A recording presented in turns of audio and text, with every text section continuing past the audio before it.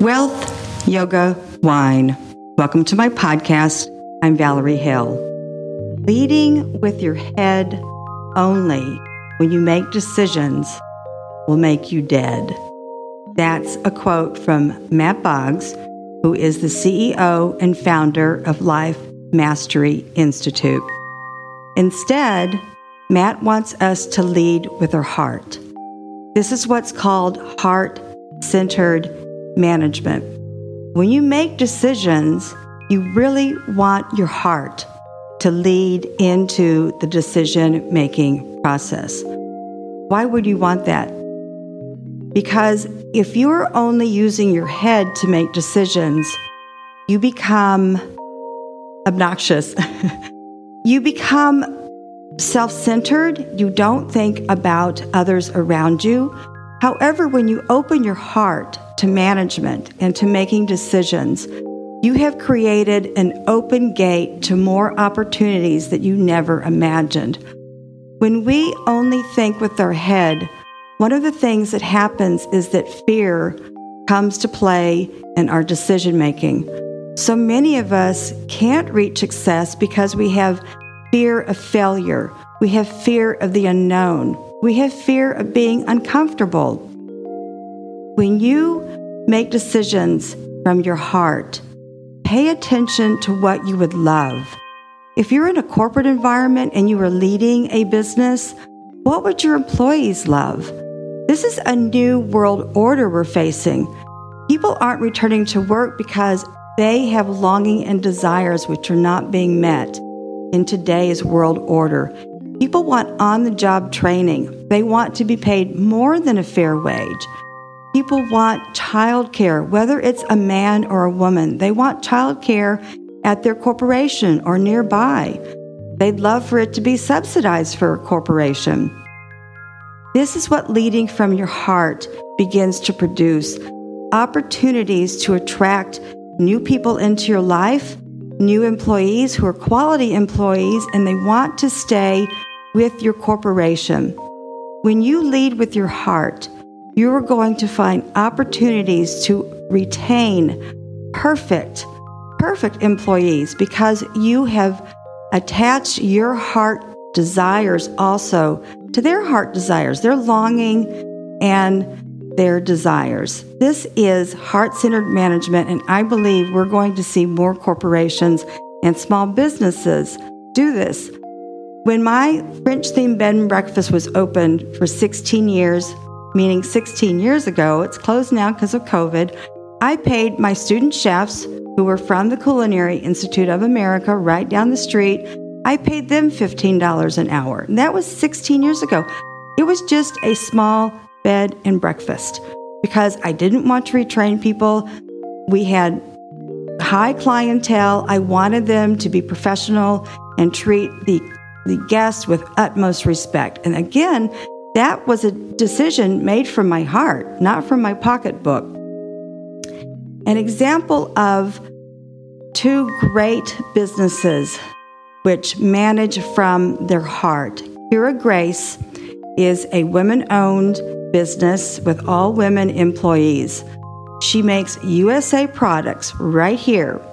What is amazing about her business is she is reaching out to other women who want to either start a business or they have dedicated their lives to yoga teachings around the world.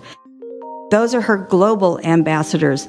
The Warrior Ambassadors, which she supports with 10% of their profit, of Kira Grace profit, their Warrior Ambassadors are women-owned businesses. Some may be startups, where she donates 10%, as I mentioned, of the profits. What she is looking for in these Warrior Ambassadors are women who are making a difference in their community. Not only do they have a business, but it's a business that actually serves the community to improve the lives of young women. For instance, Tiffany Cruikshank has a business called Yoga Medicine Foundation. Her outreach is to young women in India to show them they have other opportunities and prevent them from being trafficked in this human exploitation business that is so rampant globally. Kira Grace makes beautiful yoga clothing. They actually sent me some samples, and they fit because they asked. But their clothing, again, it's made in the USA, and it's beautiful. It is the kind of clothing you just don't wear to a yoga class, but you're going to wear even on the street. Beautiful, wonderful company. The web link will be on my podcast details, of course. Also, Moffitt Breast Cancer. It's a conglomeration. It's a city almost. Of course, it's a hospital. They do empirical research. I spent 2 days there with one of my best friends. She had a double mastectomy. From the people who greet you to the 2 surgeons who took care of her to the nurses, they had private consultations with me while my friend was undergoing surgery. It was like staying in a 5-star hotel.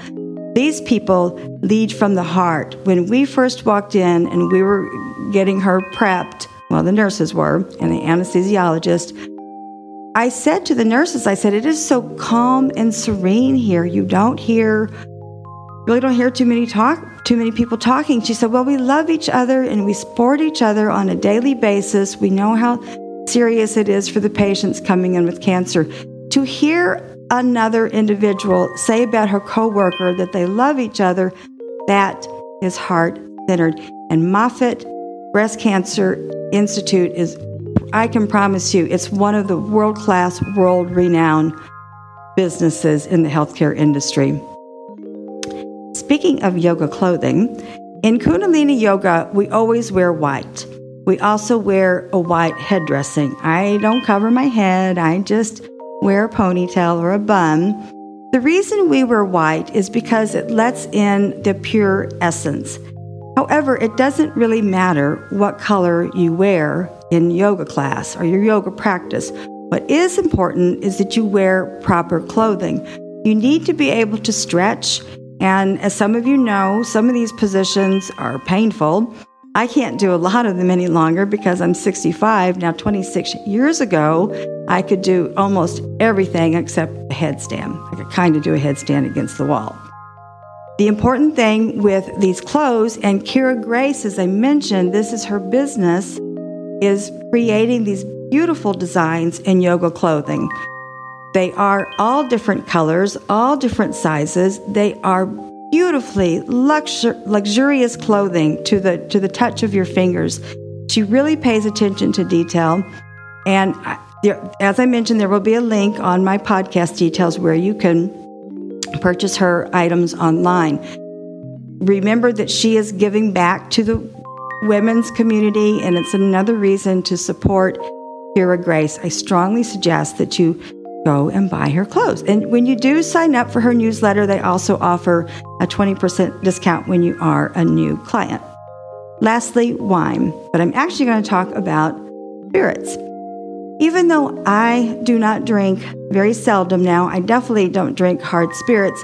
This is the season where we're going to see more bourbons and whiskeys and specialty cocktails.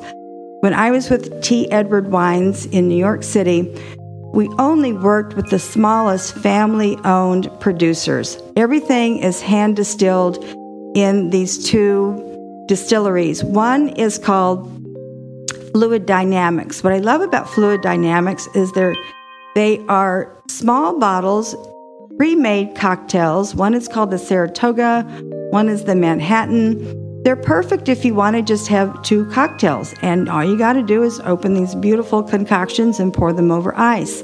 The Fluid Dynamics is from California.